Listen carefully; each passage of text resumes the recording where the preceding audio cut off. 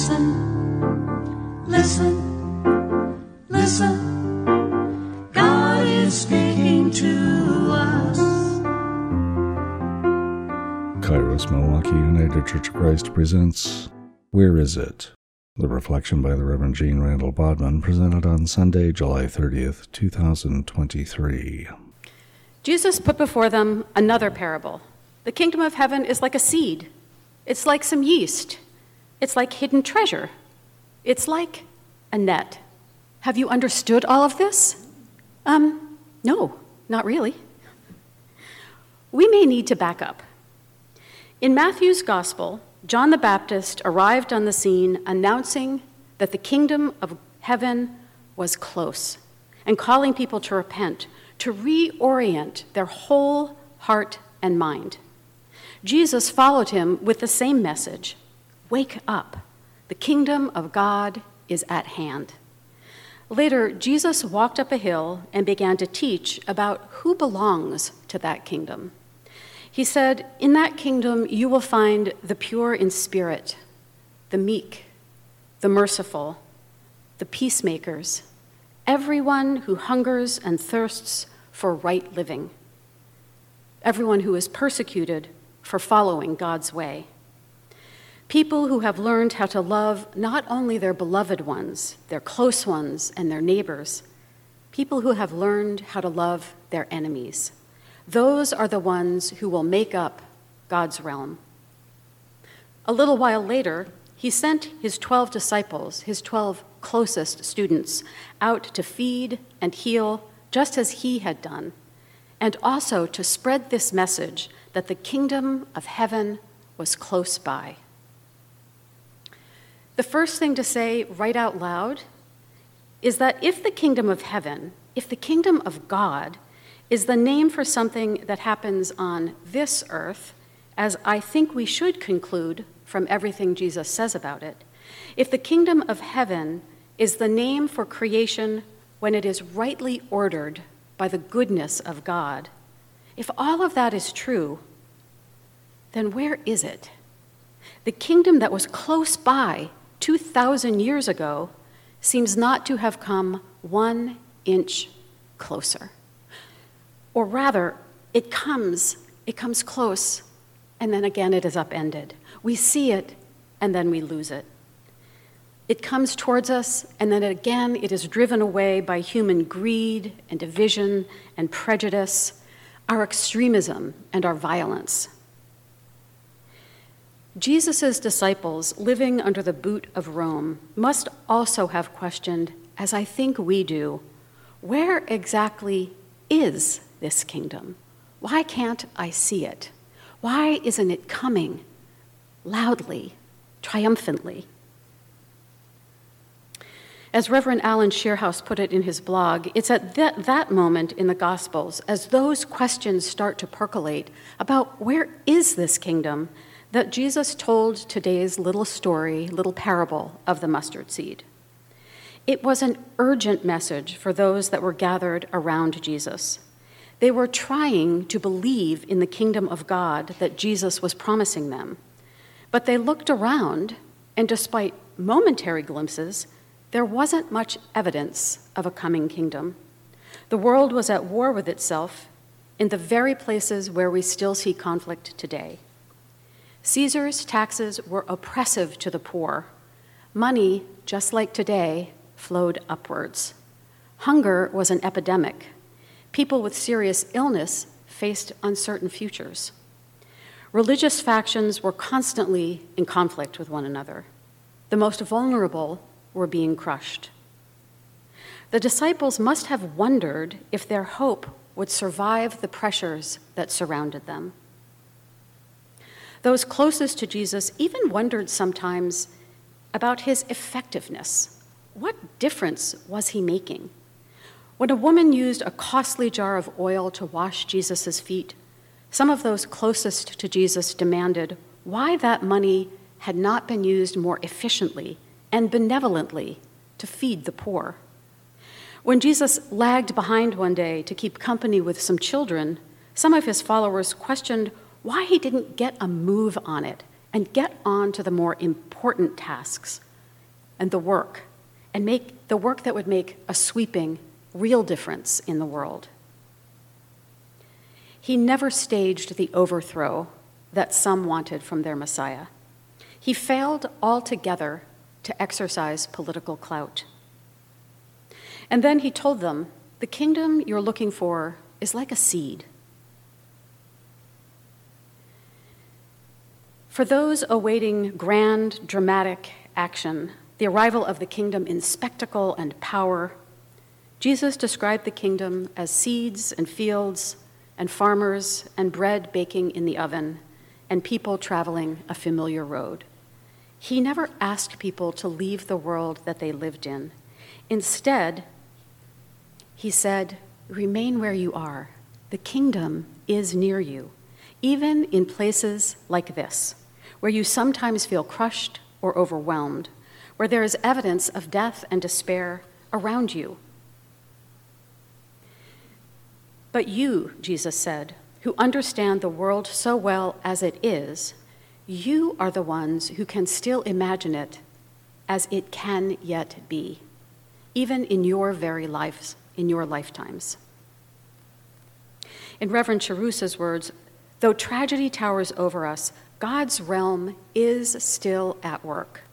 Though we can become increasingly overwhelmed and frustrated by things that grow up to choke out our own vitality, the kingdom is yet growing. It's in healing, it's in touching, it's in making things grow. The kingdom does not overtake us or overwhelm. It's the kingdom of a Messiah who rides on a lowly donkey instead of a conquering war horse. Its message proclaims power in weakness, and it proclaims greatness in service. Its enduring symbol is not a mighty throne or a scepter or any of the seats and symbols of power that we might imagine in our world. Its symbol is, of course, the cross, and the table, and the cup, and the chalice. That kingdom is within the possibility of each one of us. Jesus tells his disciples these parables of the kingdom because they needed to hear it. And maybe Jesus himself needed to remember it.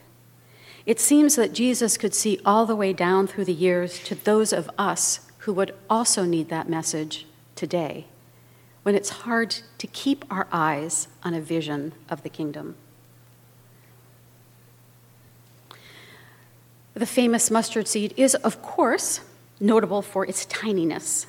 A single seed measures about the 1/10 of an inch in diameter, and you put 750 mustard seeds together and they weigh a gram. The reign of God, Jesus says, it's like this. It's so tiny, you might overlook it. It doesn't happen all at once, and it's not always clear. It's often overshadowed and seemingly overtaken. That's good news, because that is, of course, where we live. That's how we experience life, in fits and starts.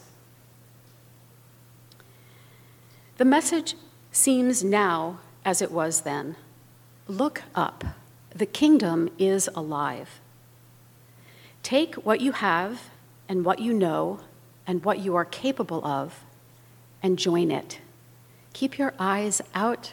Keep your head up. Be alert for it. It is there, waiting for you to join it. Now, as some of you know, I am currently chair of our conference's wider church ministry team, which means I get to serve on the board of the conference. That may not seem like a fun thing, and it may seem like an unusual setting for such a thing, but I believe I glimpsed the kingdom of God at a board meeting recently, even on Zoom. It happened like this. All the board members and members of all of the ministry teams were asked to participate in diversity, equity, and inclusion training. That happened on an earlier day. I went to the first of the 2 days offered, and it was 5 hours on Zoom with a group of people and a very skilled facilitator whom the conference had hired. Our facilitator's voice was gentle and inviting, but his words opened up for us episode after episode of casual racism that he personally experienced in the white church where he grew up. A church where he knew that he was loved. The church where he was loved, quote, despite being black. I hope that hurts your ears to hear. The same white people who loved him thought they were doing him a kindness by, quote, overlooking his race, as if his race were an error or a blemish. They overlooked it rather than affirming it, supporting it, or even being curious about what his experience of life was like as a black man. They never asked. He still loves those folks, and he knows they love him, but he no longer goes to church with them. He wants more from them, and he wants more for them. It's heartbreaking. He then walked us through a relentless retelling of the racist history of America, from the capture and enslavement of Africans for sale in North America to the genocide and removal of indigenous Americans, through the boarding school programs that sought to destroy Indian language and culture, through Jim Crow, lynching, and redlining, to the over-policing, overcharging, and over-sentencing of black communities, and the school-to-prison pipeline, through the Chinese exclusion laws and Japanese internment camps to the Muslim bans. None of this history was exactly news to those of us who were on that call. Some of the details certainly were. But for this predominantly, though not exclusively, white group, we were being invited to stay and sit still and listen to the whole arc of that history. That was new. We are not usually invited or asked or demanded to sit still and listen to the whole story. It was hard, and it was heart-sickening. And there were people among us for whom it was too much to take it all in one sitting. They wanted some warning ahead of time. They felt blindsided. And there were some who wanted to move into fix-it mode immediately so that they wouldn't have to sit in the pain any longer. They assumed it would be a quick fix, and with their know-how, we would get there. No one was condemned for having whatever feelings they were having, because we were all in it together, and it is hard work. And then when we debriefed the event later, one person was still shaken by how overwhelming it had been. She described it as a tsunami. And another participant, very gently but firmly, spoke straight from her heart and said, I know that for some of you, it would have been easier if we had broken this down into smaller chunks. But as a black person, I am in the tsunami every day. I can't just leave because the story gets overwhelming. Sure, I can take a break and drive over to the coast and have some downtime and some meditation, but what if my taillight is out and I get stopped by the police? I am right back in the tsunami. I am asking you, she said, as your sister in Christ, to see the tsunami without looking away. She was valiant and she was vulnerable. She trusted us enough to tell us the truth of her experience. She trusted us enough to ask us to bear witness to that truth, to be in solidarity with her. She trusted us enough to ask us to be her allies, and I felt it as such a deep honor. So no, sitting on the board has not been a burden. It has been more like coming close to the kingdom of God that is coming close to us. A place where imperfect people are willing to be vulnerable and honest and search together for the world as it should be and can be. A world ordered by God's goodness. It's like that pearl of great price. We are being formed into a treasure, formed out of hardship. It's the grit of the sand inside the shell that creates the pearl, someplace hidden from the eyes of the world, but worth one's whole life. The reign of God is like that. It's small, but is still helping people to stand up straight. It's still granting abundant life. It's still helping us to imagine something more than what crushes us in the world. Those mustard seeds that Jesus talked about, they were tiny, but they were alive, just like the kingdom. The glimpses that we have of it can feel so brief and even fleeting. Still, they are alive. It's not enough, of course, one small group to have a vision of racial justice. We want the whole world to change. Even Jesus seemed to know that the mustard seed kingdom is not enough. It's alive, but there's more. So he tells how the smallest seed will one day become the greatest of trees, where the birds of the air will nest. It's a callback to the vision of Ezekiel, where he compared God's reign to a cedar tree, where birds of every feather will find shelter in its branches. The thing is, mustard seeds don't grow into great trees. They grow into stubby little bushes. It's an invasive plant, and it grows in cracks and crevices and will take over your whole yard. As one scholar put it, it would take a miracle for this small seed to grow into an enormous tree. It would take a miracle for God's kingdom to come on earth through our efforts. But we believe in miracles, and we believe in God's presence. We don't create it, we join it. And with Jesus, we trust that one day God will transform all violence into peace, all fear into security, and all pain into rejoicing.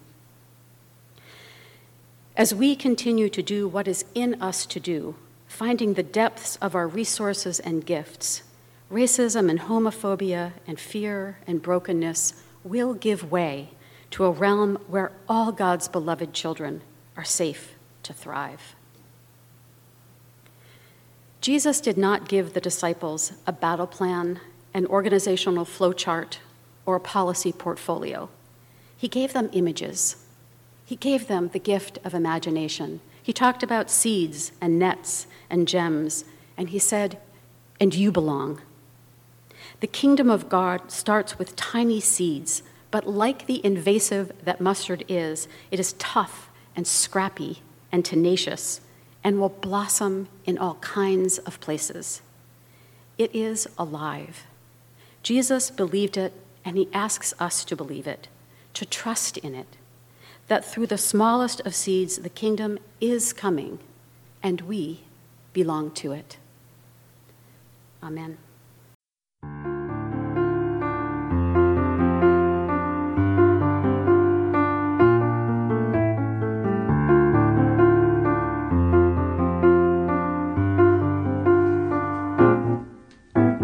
Listen, listen, listen.